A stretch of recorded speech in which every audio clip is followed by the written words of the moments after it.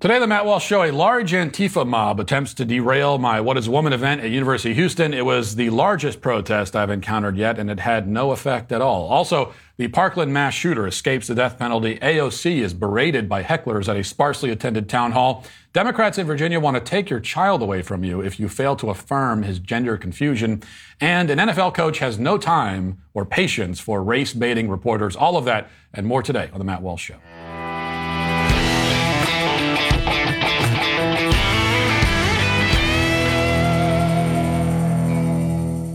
Well, for those who've been following the story, Vanderbilt Hospital has agreed to pause all gender transition surgeries on minors. A big win. A left-wing institution caving to pressure from the right. Doesn't happen very often. Deserves some recognition. But the fight is far from over. There's still so much we can do to protect our children from these evil leftist indoctrination attempts. One thing you can do today is write a will. Many new parents don't realize how important it is to have a will in place. The sad truth is that if you were to die tomorrow without a will, the fate of your children will be left up to the state. I don't know about you, but I don't want the state to decide anything for my family. Luckily, my partners over at Epic will make early estate planning incredibly easy and affordable. They bundle your last will, living will, healthcare power of attorney, HIPAA release, and durable financial power of attorney. Bundle all that together. Plus, you save 10% when you use code Walsh. It only costs $119 for a single person to create a will. And when you use promo code Walsh, you'll save 10%. So go to epicwill.com. Use promo code Walsh to save 10% on Epic Will's complete will package. That's epicwill.com, promo code Walsh.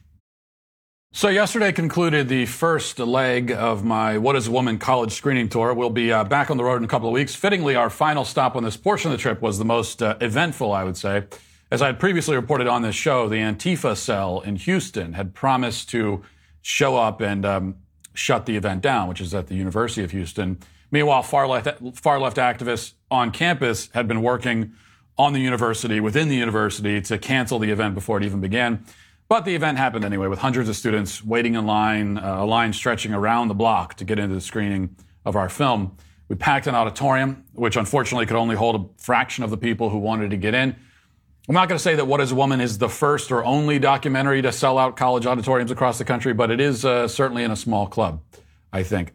But while large crowds gathered inside, there were large, though still significantly smaller, but crowds of protesters outside who came together to voice their strident objections to truth and reality. They attempted several different tactics to, I guess, scare me away. Earlier in the evening, they stood in a line and in a very direct sort of way, they chanted about what they want. Let's listen to that.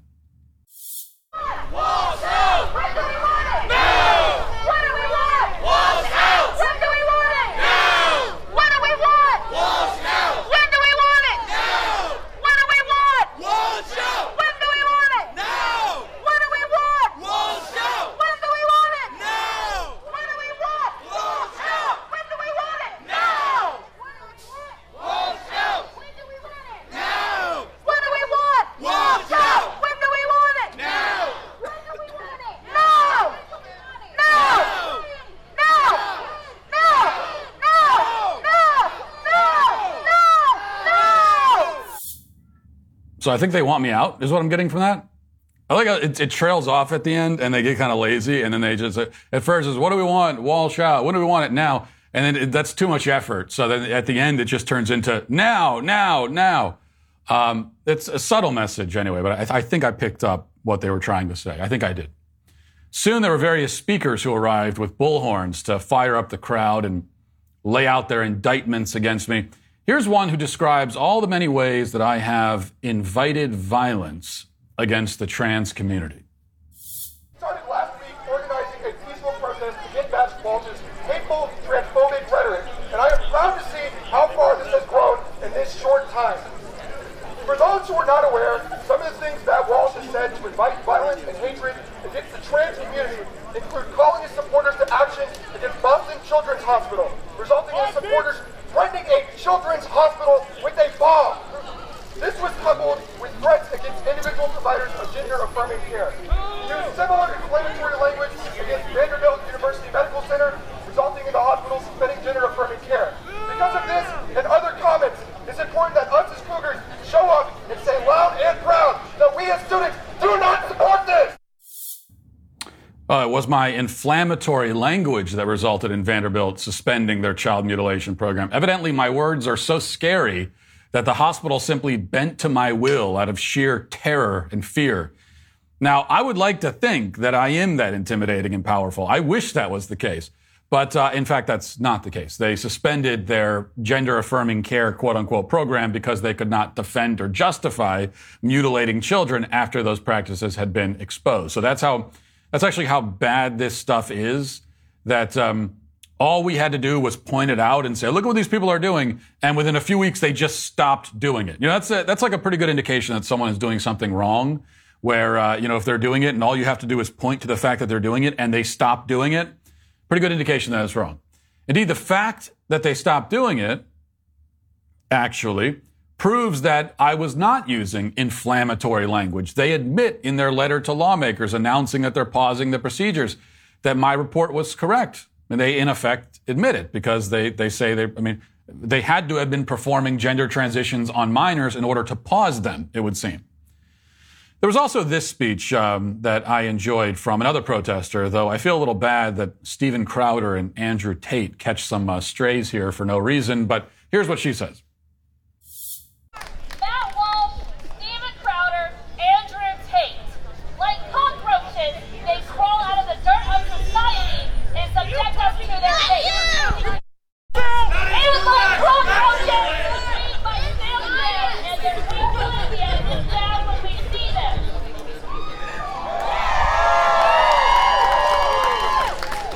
Matt Walsh thought he could get away with coming to the most diverse university in Texas, spreading transphobic propaganda, and get away with it because what? We're Texas? Yeah, but I did get away with it. I mean, I thought I could get away with it, and I did. I got away with it, and it was great. I not only did exactly what you didn't want me to do, but I had fun while doing it. It was a lot of fun. Yet still, really think about the phrasing here. And I'm gonna just skip over the part where I'm a cockroach. The cockroaches that have, she was attempting a metaphor there. She's trying to get poetic, but cockroaches that have crawled out of the dirt of hate to spread their, let's put that aside. The phrasing that actually disturbs me a little bit more is he thinks he can get away with this. I mean, get away with what exactly? Existing? Speaking? Saying things? Expressing a point of view? Much is revealed about the leftist mindset just from that one statement, I would say. Anyway, the crowd outside grew more and more rowdy as the night went on. Police had to arrest at least one person, as far as I know. When the speech concluded, the mob stood outside cussing at and harassing the audience as they left the building. And there's a lot of videos there that are a lot of fun that you can go watch because, my audience, I'm very proud of them, the way they handled it. They started chanting, "Let's go Brandon back," so that was great. There are also some earlier on, before the speech, there were some counter demonstrations of people standing and praying, saying the rosary, while these satanic lunatics scream at them. As always, you see the contrast there, and you can kind of decide whose side you want to be on.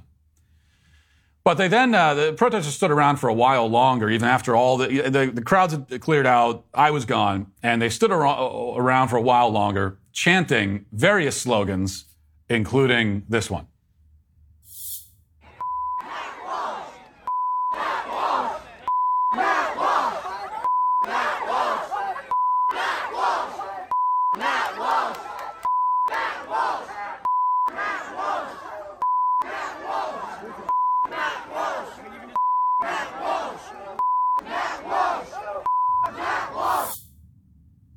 Yeah, they ran out of slogans by the end of the night. They had nothing left, and so they were left with that. For some reason, I got to tell you that I derive a lot of pleasure from the fact that at this point, when the crowds were screaming F Matt Walsh over and over again, I was already back at my hotel sitting at the bar with a glass of whiskey. So there could not be anything more impotent than crowds screaming in protest against an event that already happened while the guy they're protesting is relaxing at his hotel out of earshot. Though they did attempt to do more than simply scream outside, I should say. I'm told by Yaf that leftist activists on campus had been sort of plotting to sabotage the event by infiltrating the audiovisual team that's running it behind the scenes. Doing something with the live stream or doing something with the audio in the auditorium. It seems that one of them actually tried to execute this plan. The Daily Wire reports this morning, quote, "Those trying to watch the Young America's Foundation live stream of Matt Walsh's University of Houston speech Thursday night were met with an unavailable video, and leftist student employees are being blamed." YAF wrote following the event that it believes it is likely that student employees who opposed Walsh's speech disrupted the live stream. Part of the speech was seen on YAF's YouTube page, but poor audio made it impossible to hear what Walsh was saying. The live stream later became completely unavailable. Quote, "One of the student workers, Kai Lai, was in communication with members of a leftist coalition called Stop Transphobia at UH and shared that she would be working behind the scenes. After YAF became aware of the student worker's posting, she was removed from the event and a bomb sweep was conducted." This is according to Nick Baker, assistant editor for YAF's The New Guard. According to Baker, several student workers were required by the university to remain on site for the event and had access to YAF's streaming equipment in the hours before Walsh's speech. Earlier in the night, a person protesting the event was wrestled to the ground and handcuffed by police. Video of the incident showed the masked protester who had made it inside the event venue on the ground and surrounded by 5 police officers who were attempting to arrest him. The protester appeared to be carrying a small transgender flag that ended up on the ground beside him. So they couldn't get in the room, but it looks like they were able to mess with the live stream, and so they did that. No big deal, really. There are 3 other live streams from the What is a Woman tour available on YAF's YouTube page. There will soon be several more. Besides, the live stream is secondary. The most important thing is the event itself, like the physical event, which none of these screaming lunatics were able to prevent or derail, despite their many and varied attempts. They were, in the end, powerless. And this is something that I want the protesters at this and any forthcoming universities to understand. That, of course, I will do precisely what you don't want me to do and say what you don't want me to say, and there's nothing you can do to stop it. You are powerless. And that's something you just have to deal with. I know that you're accustomed to making demands and having your demands met, but that's not the way it's going to work this time. Okay, I want you to know how little your feelings mean to me. I want you to know that literally nothing you say has any effect or makes any impact. I want you to know all of that. So often in your life, you stomp your feet and you cry and you get results, and that's how you get the results. But I want you to know that it's not going to work that way here. And I want you to know all of that because it's a learning opportunity for you. It really is. It's character building. I'm trying to help you. I want to help you. It's evident that most of you didn't have fathers who would teach you this lesson, didn't have fathers at all in the home. That's extremely obvious. And so I'm trying to stand in the void for you. You need to be able to cope with the fact that people have ideas that differ from your own. You need to be able to make peace with that reality. Or don't make peace with it. Honestly, I don't give a damn. It's your problem either way. My only point is that it's good for you to encounter a situation every once in a while where your cry bully tactics just don't work. And that's especially the case here because it's not just that I have differing ideas from you. It's that the ideas I'm expressing are simply true, self-evident, obvious. Okay, you aren't just protesting different ideas. This is not, I'm not sitting here saying that you need to, diversity of viewpoints. You need to accept a diversity of viewpoints. I mean, you should be able to accept that, but that's not even what we're talking about here. You are protesting the truth. That's what makes this all so pathetic and disturbing. There have always been protests on college campuses. There have always been differences of opinion. But you're trying to protest and silence the truth. That's the issue. And to call for the suppression of truth is insane and tyrannical. You are tyrants. Pathetic, ineffectual, laughable tyrants, but tyrants all the same. Now let's get to our 5 headlines.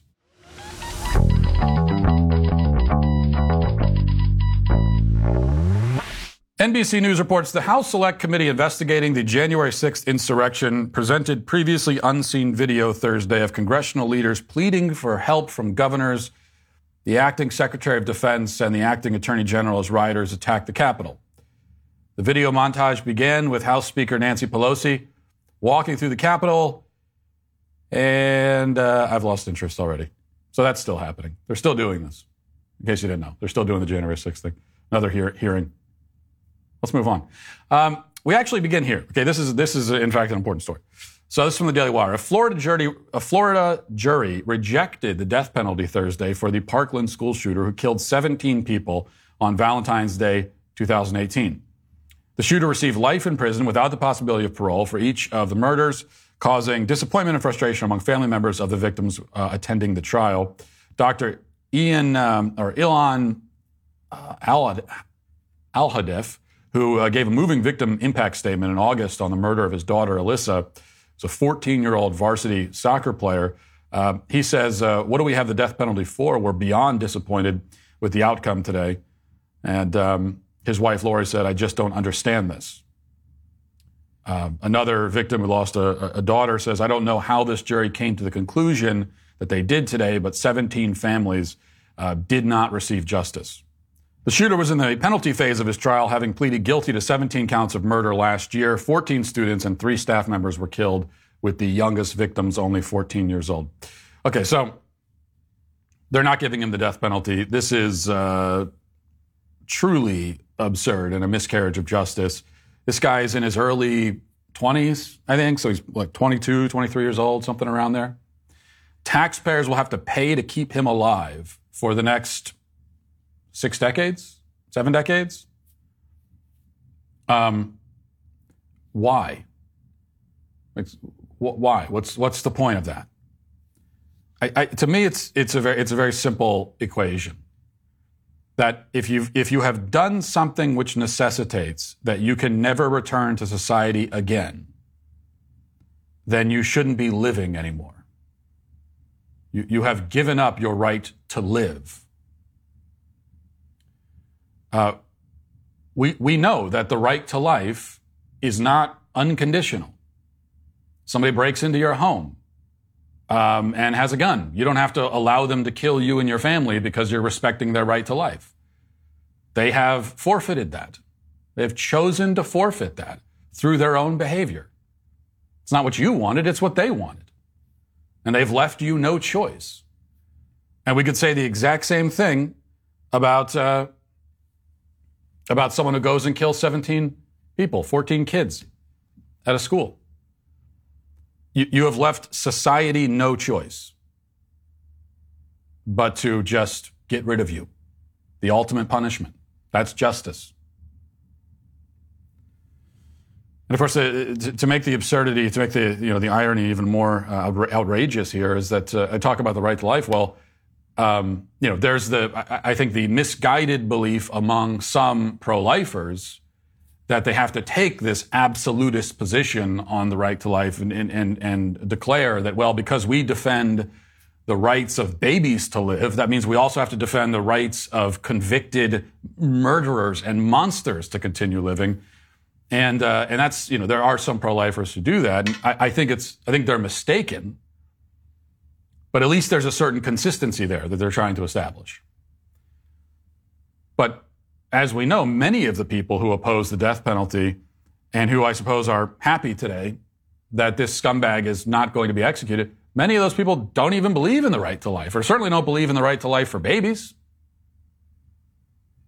I mean, there are, it would seem, millions of people in this country who believe in the right to life for this guy after he kills 17 people, but not for the babies. That's how twisted and upside down all of this is. If you're going to have the death penalty at all, I mean, if it exists as an option, it does not make any sense that this person would not be eligible for it. There's nothing else to be done.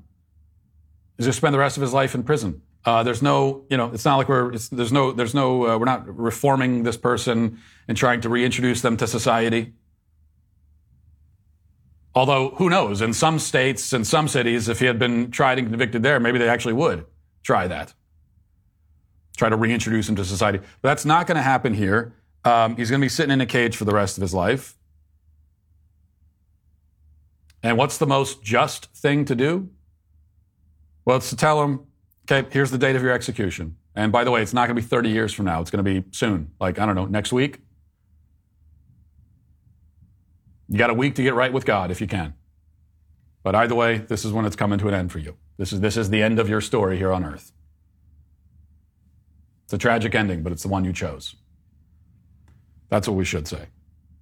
And I also, I don't really totally understand this idea that, that people say, well, it's a horrible thing for the state to execute someone, the state to kill someone. The state has no right to do that. Well, why would the state have no right to execute a murderer? But the state does have the right to put you in a cage for your whole life. That's another thing I don't quite understand. All right. This is from the Daily Wire. Representative Alexandria Ocasio-Cortez struggled at a town hall event on Wednesday evening when two attendees confronted her for allegedly supporting nuclear war. I mean, personally, editorializing, I would take the allegedly out. I think, in effect, she does support nuclear war. And that's what happens. I mean, everyone in the Democrat Party that are, wanting to confront Russia and potentially get us into a nuclear war, that is what they're supporting. So this would appear to be, we'll play the clip here, but this would appear to be, I don't know a lot about the people that are protesting here or confronting her, but these would appear to be people on the left. So maybe these are left-wing anti-war people. I didn't even know those existed anymore, but there are a few of them out there, and here's what that looked like. Congresswoman, none of this matters unless there's a nuclear war, which you voted to send arms and weapons to Ukraine. Tulsi Gabbard, she's left the Democratic Party because they're a bunch of war hawks, okay? You originally voted, you ran as an outsider, yet you've been voting to start this war in Ukraine. You're voting to start a thermonuclear war with Russia and China. Why are you playing with the lives of American citizens? You're playing with our lives. There will be no neighbors if there's a nuclear bomb. You voted to mobilize and send money to Ukrainian Nazis. You're a coward. You're a progressive socialist. Where are you against the war mobilization? He's telling the right truth. You have done nothing. Tulsi Gabbard has shown guts where you've shown cowardice. I believed in you, and you became the very thing you sought to fight against. That's what you've become. You are the establishment, and you are the reason why everybody will end up in a nuclear war unless you choose to stand up right now and denounce the Democratic Party. Will you do that? Yes or no? Okay, simple. Are you going to stop nuclear war? Yes or no? There is no line, because this is bullshit. None of this matters if we're all dead. None of it. You know that. Then let's take it up right now, because this is the only thing that matters. This is the only thing that matters right now. We can so I'm just enjoying this video, to be honest with you. But minute, and you continue to fund it. That's what's going on. That's what happened there. All right. I love that. This is exactly what needs to happen. This is exactly, and this is, when it comes with politicians, there should be a lot more of this. Direct, angry confrontation. This is what they deserve. This is what a town hall should look like, I think. This is a healthy country. There are people that see videos like that, like, oh, there's so much division. This is terrible. Actually, in a healthy country, that's what a town hall with a politician looks like. Especially a politician who's in the party that is, in fact, moving us towards nuclear war. Advocating for pushing us towards helping to fund and facilitate a confrontation with a nuclear power over Ukraine. And yet, none of these people, for the many months that this has been going on, none of these people have been able to explain why exactly Ukraine should matter to us that much. Why should it matter so much to us that we are willing to risk world war, nuclear war over it? They've never been able to explain that.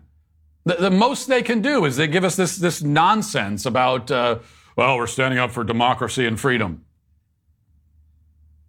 Democracy and freedom in a country 5,000 miles away that has nothing to do with us whatsoever.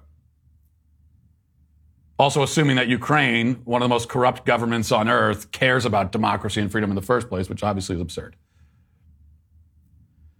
So she's confronted for that. And I, based on what the protesters are saying there, it does seem as though they are on the left. So yes, this is a very rare spotting of a left-wing anti-war protester. There used to be a lot of those back in I can remember when I was younger, back in the Bush years, Code Pink and all those is very common.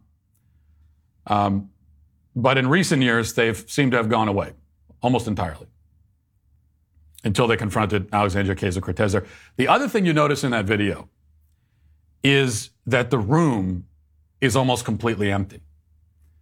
And that's one of the reasons why these protesters were able to have this confrontation, is because the room was empty. And so their voice carried and everyone could hear them.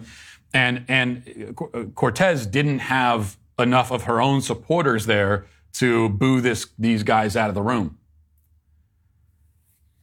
That is maybe the most interesting thing to me about the video, is that there's almost nobody in the room.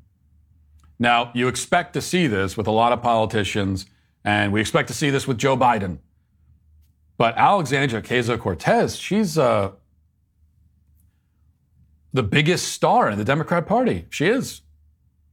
Who's a bigger star in the Democrat Party? But aside from Alexandria Ocasio-Cortez, she's the most well-known, one of the most well-known anyway. She's a household name, for better or worse. I would say for worse. So she is their star, and here she is holding a town hall, and almost nobody shows up. I think that really tells you something. All right, climate activists threw tomato soup. This happened this morning. Threw tomato soup on a Van Gogh painting at the National Gallery in London. So first we have the footage of them committing this act of vandalism. Let's play that.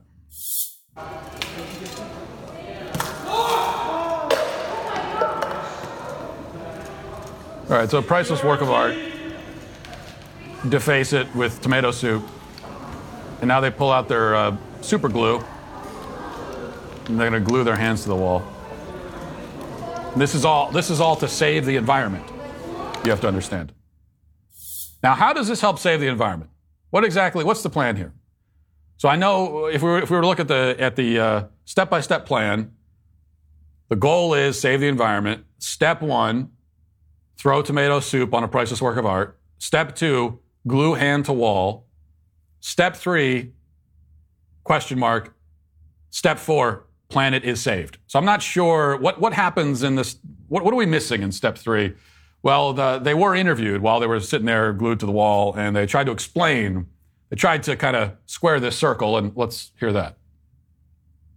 What is worth more, art or life? Is it worth more than food? Worth more than justice? Are you more concerned about the protection of a painting or the protection of our planet and people?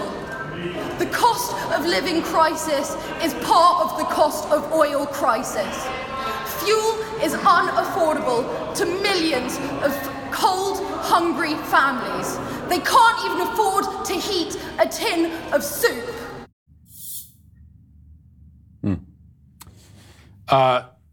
I think a good punishment with these sorts of things is, and I could see maybe why the art gallery wouldn't be a fan of this, but I tend to think a good punishment is just to leave them glued to the wall. Just leave them there. And it's the same thing where they've done this at Starbucks, where they glue their hands to the counter to protest. I forget what they're protesting at Starbucks. They're protesting because there aren't very often they protest at Starbucks because there aren't enough non-dairy options for cream, like they want more oat milk and that sort of thing, I think. But anyway, I'd say the same thing there. Just leave them glued. And if you're not going to do that, then I actually think that years in prison is the appropriate response here. That would be justice. You come in and deface priceless works of art. You should be going to prison for not jail for a day, even that much they probably won't get. We should be looking at 5, 10, 15 years in prison. And that's what a society, it's what a serious society, a serious culture would do. That's how you protect your art. You send the message that you cannot do this. This is unacceptable. That said, I will admit that I have a bit more sympathy for these kinds of people than, say, the Leonardo DiCaprios and Al Gores of the world. At least in a way, they have the courage of their convictions. Very stupid convictions, I grant you, but it's there. And the other thing, too, is that they actually believe this stuff. So when you see these younger climate activists who are gluing themselves to walls and defacing things and blocking traffic and doing a lot of really annoying things, and things that are much worse than annoying, in fact, are horrifically evil. But also keep in mind that they've been, not to make excuses for them, but they have been brainwashed from a young age. And they really do believe, this is what they've been told. They believe that the earth is, we are barreling towards destruction and apocalypse. They really believe that. Unlike a lot of the older people that are bankrolling this movement and are really behind it and pulling the levers, who don't believe it at all. All right, here's a really awful story. This is from Fox News. It says a neonatal nurse in the UK who allegedly murdered 7 babies and attempted to kill 10 more wrote notes reading, "I am evil and I killed them on purpose because I'm not good enough," according to the prosecution. Lucy Letby, 32, who worked in the neonatal unit of the Countess of Chester Hospital, left handwritten notes in her home that police found when they searched it in 2018. Earlier this week, Johnson argued, it's Nick Johnson, who's the prosecutor, he argued that Letby was a constant malevolent presence in the neonatal unit. Of the babies Letby allegedly murdered or attempted to murder between 2015 and 2016, the prosecution said that she injected some with insulin or milk, while another she injected with air. She allegedly tried to kill one baby 3 times. So this is a story maybe you've seen in the headlines of this neonatal nurse that's a serial killer of babies. And you hear about a story like this, and obviously it's unthinkable, it's horrible. Here's another person that should be a easy case for the death penalty. We shouldn't even have to think about it. Obviously, this is a death penalty candidate. Although being in the UK, that's not going to happen. But it is also worth noting, in fact, you can't help but note that this woman working in the neonatal unit, that would mean that her victims were probably all not only infants, but they were born premature. That's how they ended up in the NICU. It's, one of the most common ways to end up in the NICU is you're born premature. So she's killing premature infants. And we all look at this case, and every single person who sees this case, we all recognize it as unbelievably evil. We see this woman and think this is one of the worst humans on earth. We all agree with that. There's no disagreement. And yet, you put a Planned Parenthood badge on her, you change the context just a little bit, but you have her killing the exact same babies in a slightly different context? Not only now is it all of a sudden legal, but there are people who would defend it and would say that in fact, she's a hero. She is a heroic practitioner of reproductive health, they would say. Killing the exact same babies at the exact same stage of development.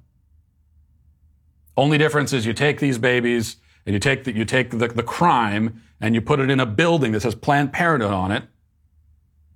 In this case, the babies are still inside the womb of their mothers rather than in the NICU. And somehow that changes the moral complexion of this case completely, we're told, which is total nonsense. All right. I also need to mention this as we continue along. I think I may have to return to my home state of Virginia based on this report anyway out of Virginia. Let's watch this. Delegate is introducing a new bill centered around parents and how they handle their child's sexual orientation and gender identity. 7 News reporter Nick Minach explains why this is controversial. Right now, parents' rights and LGBTQ protections are a big focus in Virginia. Thousands of students in Virginia have walked out of class protesting Governor Glenn Youngkin's newly proposed model policies on the treatment of transgender students at school. Trans rights are human rights. And Governor Youngkin argues schools shouldn't keep parents in the dark about their child's sexual orientation and gender identity. These same progressives in Fairfax County actually believe that they should lock parents out of their children's lives. They think that parents have no right to know what your child is discussing with their teacher or their counselor. Democratic Virginia delegate Elizabeth Guzman is a social worker, and she's planning on reintroducing a bill in Richmond that she says would help protect LGBTQ children from their parents and guardians who may not be affirming of their child's sexual orientation and gender identity. This is how we're going to push back. Her bill would expand the state's definition of child abuse and neglect to include parents who do not affirm their child's gender identity or sexual orientation. There's an investigation also in place that is not only, from a social worker, but there's also a police investigation before we make the decision that there's going to be a CPS charge. What could the penalties be if, the investigation concludes and it's concluded that a parent is not affirming of their LGBTQ child? What could the consequences be? Well, we first have to have an investigation. It could be a felony, it could be a misdemeanor, but we know that a CPS charge could harm, your employment, could harm your education. And Alexandria, Nick Minock, 7 News. And Delegate Guzman tells 7 News that she is hoping to pass the bill. Realize, of course, is that this is in Virginia, where, as we heard at the beginning there, obviously Glenn Youngkin is the governor. So that means that this bill is not going to be signed into law right now in Virginia. But this is what they want to do. And this is what they will do, especially in blue states where they can get away with it. Make it it is child abuse to not so-called affirm your gender confused child. They're already doing this in Canada. It's a couple of years ago. They declared that it's in their anti-conversion therapy bill. I think it was Bill C-4 in Canada, which forbids conversion therapy. But what is conversion therapy, according to them? It is conversion therapy if you do not affirm your child's confusion. So if you have a son who is a boy and says he's a girl, and you do not immediately accept him as a girl, then you are committing conversion therapy by trying to convince him that he is what he in fact is, which is a boy. So in other words, if you do not facilitate his attempted conversion into another sex, which is impossible, then you are guilty of conversion therapy. And that's child abuse. You could lose your kid. And parents in Canada have lost their kids because of that. Now the left wants to do the same thing here in the United States. I saw someone on Twitter, I don't remember who, but they referred to this as kind of, we know on the left they had their no-fault divorce policies and for married couples. And so now what they're working on basically is a no-fault divorce of children from parents. They're looking for every way that they can to sever that relationship, sever that bond. And in the schools, they do it. They sever the bond psychologically. They sever it emotionally. They turn the child against the parent. But now they're looking for ways to do it legally. Just tear the kids away from the parents and into the arms of the state, where the state can make of them whatever they want. That's what they're looking at doing. All right, a lot of heavy stuff. Let's go to something a little bit less heavy. Well, this is celebrity gossip, so a little less serious, I suppose. This is from The Sun. It says, Gisele Bündchen has broken her silence following her recent alleged marriage troubles with star quarterback Tom Brady. Bucs quarterback Brady and the Brazilian model have reportedly hired divorce lawyers following an epic fight. And she was spotted visiting a spiritual healer earlier this week. We heard about that. But she broke her silence. How did she break her silence? Okay, well, she replied to a post on Instagram that read, and here's what the post read. You can't be in a committed relationship with someone who is inconsistent with you. Read that again. The 42-year-old commented below it with a prayer emoji, which I guess is her way of agreeing. So this is what qualifies as breaking silence now. Your first public statement is an emoji. God help us. But I'm mostly just reading this to you because I want to say that the relationship advice here is really terrible. You can't be in a committed relationship with someone who's inconsistent. What does that mean? I mean, if by inconsistent you mean unfaithful, then sure, yeah, but then just say unfaithful. If by inconsistent you mean someone who is, I don't know, prone to shifting moods, someone who sometimes says one thing and does another, someone who doesn't always follow through, someone who doesn't stick to what they say they're going to do all the time, if that's what you mean by inconsistent, because that's what comes to mind when you think of an inconsistent person, if that's what you mean, and you're saying you can't be in a relationship with that kind of person, then you're really saying that you can't be in a relationship with anyone ever, because that describes all people. All people are inconsistent. Some more than others, but all people are. That just comes with being a weak, temporal, mortal human being. Inconsistency. It is a defining human characteristic. One of our most consistent traits is inconsistency, ironically. Now, the key to having a successful relationship is learning how to love and be loyal to someone, even in spite of this frustrating defect that we all share. Now, I'm not saying that inconsistency in all cases should be tolerated or just accepted, or that you should resign yourself to your spouse being unreliable. I'm not saying that. What I'm saying is that if you're married, you are married to a human being, and you need to know that. You need to understand what that means. You're not married to a robot, even less to an angel. You're married to a person, and persons disappoint. They frustrate. They irritate. They let you down sometimes. All people do this. If you can't love someone in spite of that, then you can't love, and you won't love. And you won't be loved. And you'll be alone. Alone with your own inconsistencies, your own fickle, frustrating nature, until you die. Okay, so this is, I know this is just a cliche marriage advice that someone posts on Instagram, but it has an effect on people. They hear enough of this and they start believing it. And it's just nonsense. Finally, the New York Times has an article revealing that on average, now for pollsters, people doing political polls, only 0.4% of the people that they call actually pick up the phone and complete a survey. So that's the report they had. And I'm surprised it's even that high.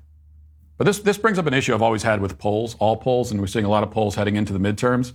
But this is especially with political polls. It's why I tend to believe that all political polls are fake, like they're all bogus.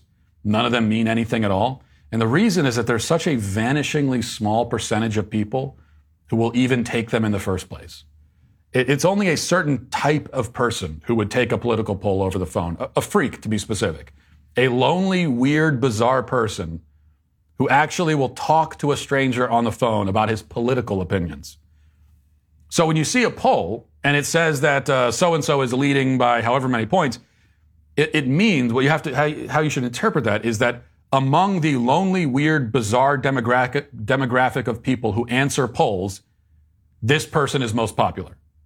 And yet that demographic is so small as to be irrelevant from an electoral perspective. So who cares?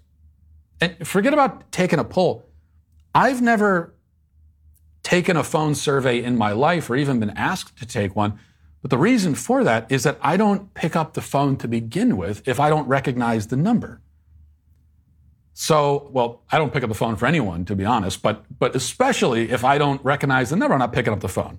So who are these people where you get a call on your phone, you don't recognize the number, and you pick up anyway, rather than letting it to go to voicemail?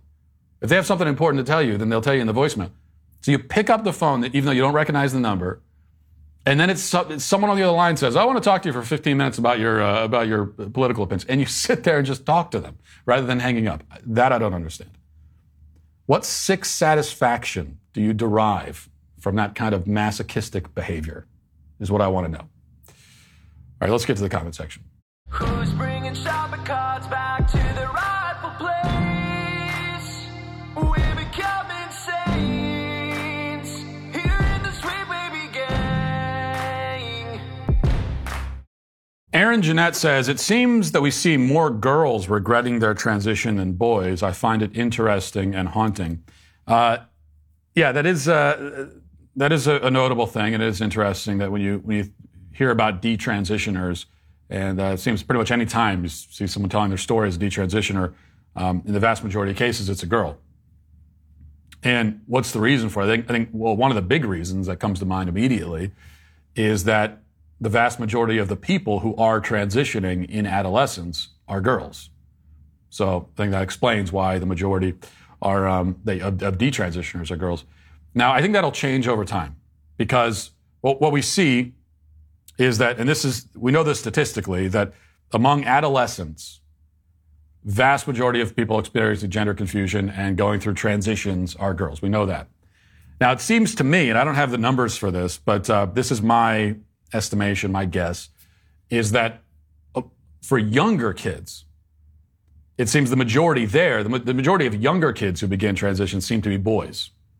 Certainly when it comes to the cases that get a lot of attention from the media, like anytime we hear about some 5-year-old who's being transitioned and the media is telling us about it and celebrating how wonderful and accepting the parents are, in almost every case, it's a boy transitioning into a girl. So I think give it another 10 years or so, you're going to see a lot more detransition males who are in their 20s. But right now, because this is such an epidemic among adolescent girls, that's where you see most of the regret. All right. Stephanie Marie says, a few years ago, I went without a phone for about 2 to 3 months. Mine broke, and I just didn't bother getting a new one for a bit. In that time, I noticed an extreme decline in my anxiety in the morning, an increase in activity. I woke up, and instead of checking my phone right away, I went right to yoga, breakfast, working, etc.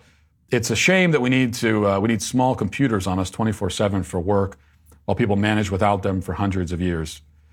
Yeah, if you could kind of detox from the phone, this seems to be what most people say. If you can detox from it, put it down, leave it alone for a certain period of time, you have this incredible impulse, at least for a period, to go pick up the phone. But if you can get through that detox period, you'll come out on the other end feeling a lot better. I know this this is certainly the case for me because I go through these minor kind of detox periods anytime I go on vacation.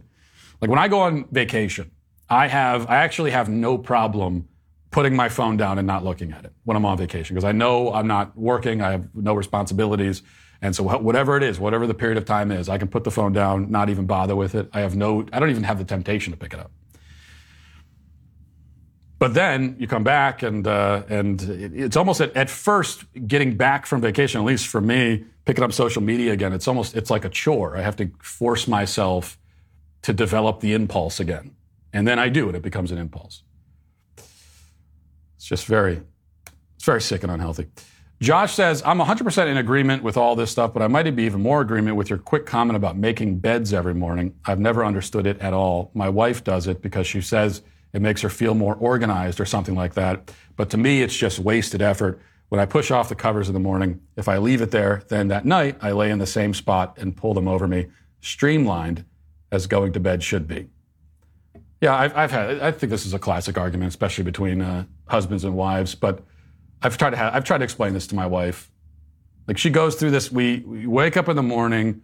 It's not just making the bed. Like she makes the bed, and it's like she tucks the covers underneath the mattress.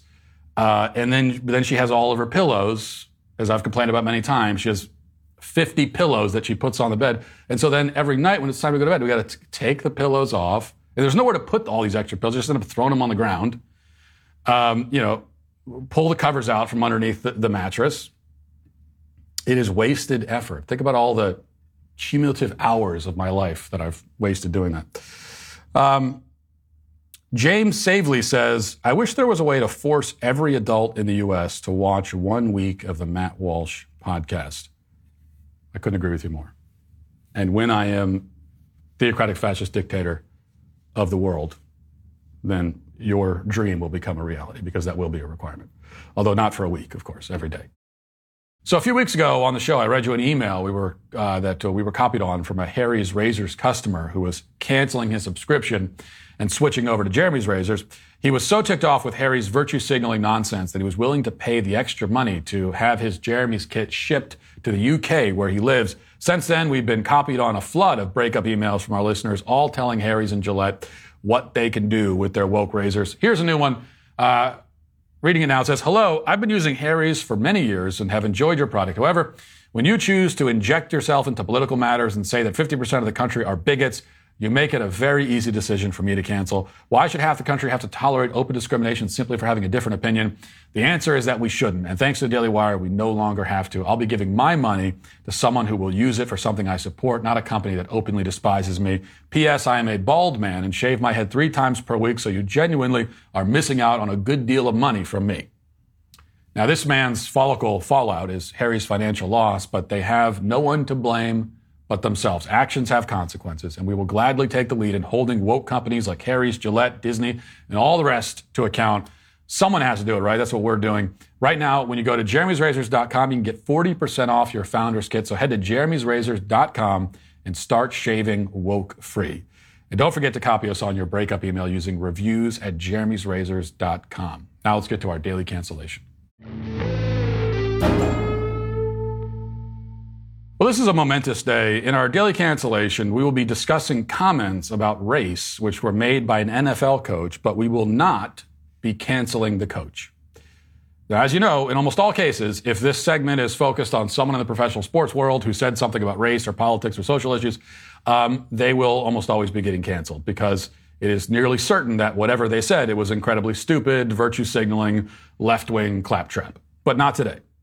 Head coach of the Tampa Bay Buccaneers, Todd Bowles, will be facing the Pittsburgh Steelers this week, and his team will likely win by a couple of scores, not because the Bucs are all that good, but because the Steelers are pathetically bad. Not really relevant to anything to point that out, but as a Ravens fan, I feel the need to make a point of mentioning how bad the Steelers are this year, and they are really bad. But in any case, the point most relevant to the media anyway, is that Todd Bowles is black, and Pittsburgh's head coach, Mike Tomlin, is also black. It's 2 black men facing off in the NFL. Historic. I mean, if you leave aside the fact that we see these kinds of matchups in every NFL game every single weekend for the past, 50 years, if you leave that aside, you could say that we never see these kinds of matchups. They are historic. That's why the media wants to make a big deal out of it, and they point out that although, yes, there are black men in many positions on every NFL team, there are comparatively fewer NFL head coaches who are black. And having 2 teams with black head coaches facing each other, therefore, is monumental. Both of these men must understand how monumental it is. They must. They have to. And if they don't, the media will remind them. And that's what these reporters tried to do for Todd Bowles during a press conference yesterday, which led to this exchange. Listen. You and Mike Tomlin are 2 of the few black head coaches in the league. I wonder what your relationship is like with them and your thoughts on Steve Wilks joining that fold. I have a very good relationship with Tomlin. We don't look at what color we are when we coach against each other. We just know each other. I have a lot of very good white friends that coach in this league as well, and I don't think it's a big deal as far as us coaching against each other. I think it's normal. Wilkes got an opportunity to do a good job. Hopefully he does it. And we coach ball. We don't look at color. But you also understand that representation matters too, right? And that when young aspiring coaches or even football players, they see you guys, they see someone that looks like them, maybe grew up like them, that has to mean something. Well, when you say you see you guys and look like them and grow up like them, it means that we're oddballs to begin with. And I think the minute you guys stop making a big deal about it, everybody else will as well. That's great. I love that. So, wow. So Todd Bowles, it turns out, hasn't spent much time sitting around and meditating on the significance of his opponent's skin color as it relates to his own skin color. He says it isn't a big deal. And if you guys, the media, stop making it a big deal, he says, everyone else would move on with their lives too.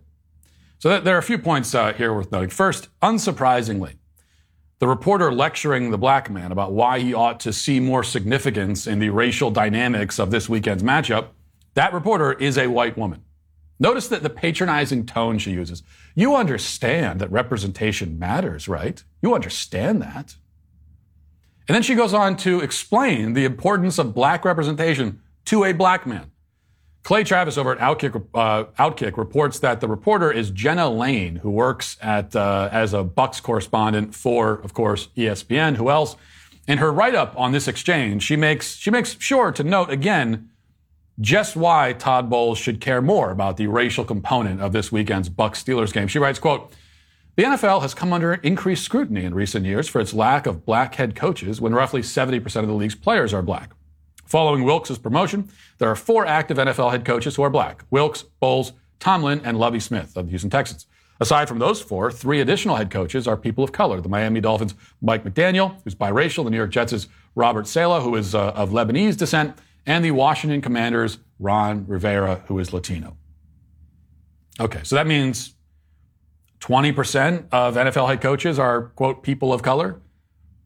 I'm not sure I quite see the problem here. Meanwhile, as she notes herself, 70% of the players are black. All in all, a hugely disproportionate number of those making millions of dollars to work in the NFL are black.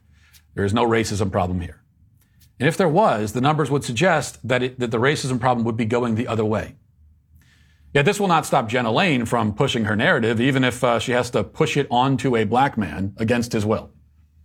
More specifically, she is pressuring him to push it for her. This is very often how it goes with the left's racial narrative. That's what's so revealing about this.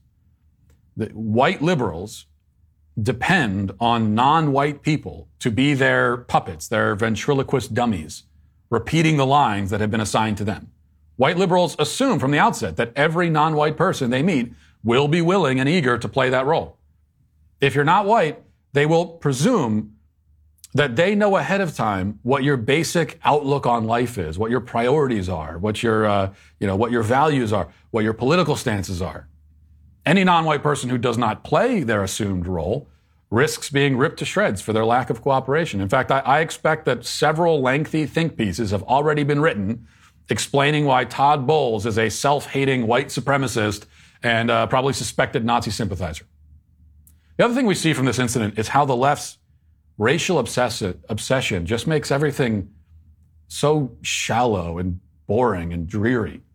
Because by far the least interesting or relevant thing about the Steelers-Bucks game is that the 2 head coaches are black. But that's what they want to focus on. In fairness, there's not a lot interesting at all about the game because both teams kind of suck. But even so, the racial dynamics are the least interesting aspect out of all of it. Now, it's not that the races of the coaches are meaningless. Race is not nothing. I mean, your race is a fact about you. It does mean something. It's important in its own way because it's a fact about you. Yet, on the left, they want to reduce you entirely to these identity markers. You are nothing but the combination of your race, your sex, your sexual orientation, your gender identity, quote unquote, which is a made-up and meaningless category, of course. They want us all to go through life as just like walking demographic statistics. That's how they want the world to see us. And most importantly, it's how they want us to see ourselves. And it's how Jenna Lane at ESPN wants Todd Bowles to see himself. And that is why she is today, certainly not Todd Bowles, but she is canceled. And that'll do it for us today. Thanks for watching. Have a great weekend. Godspeed.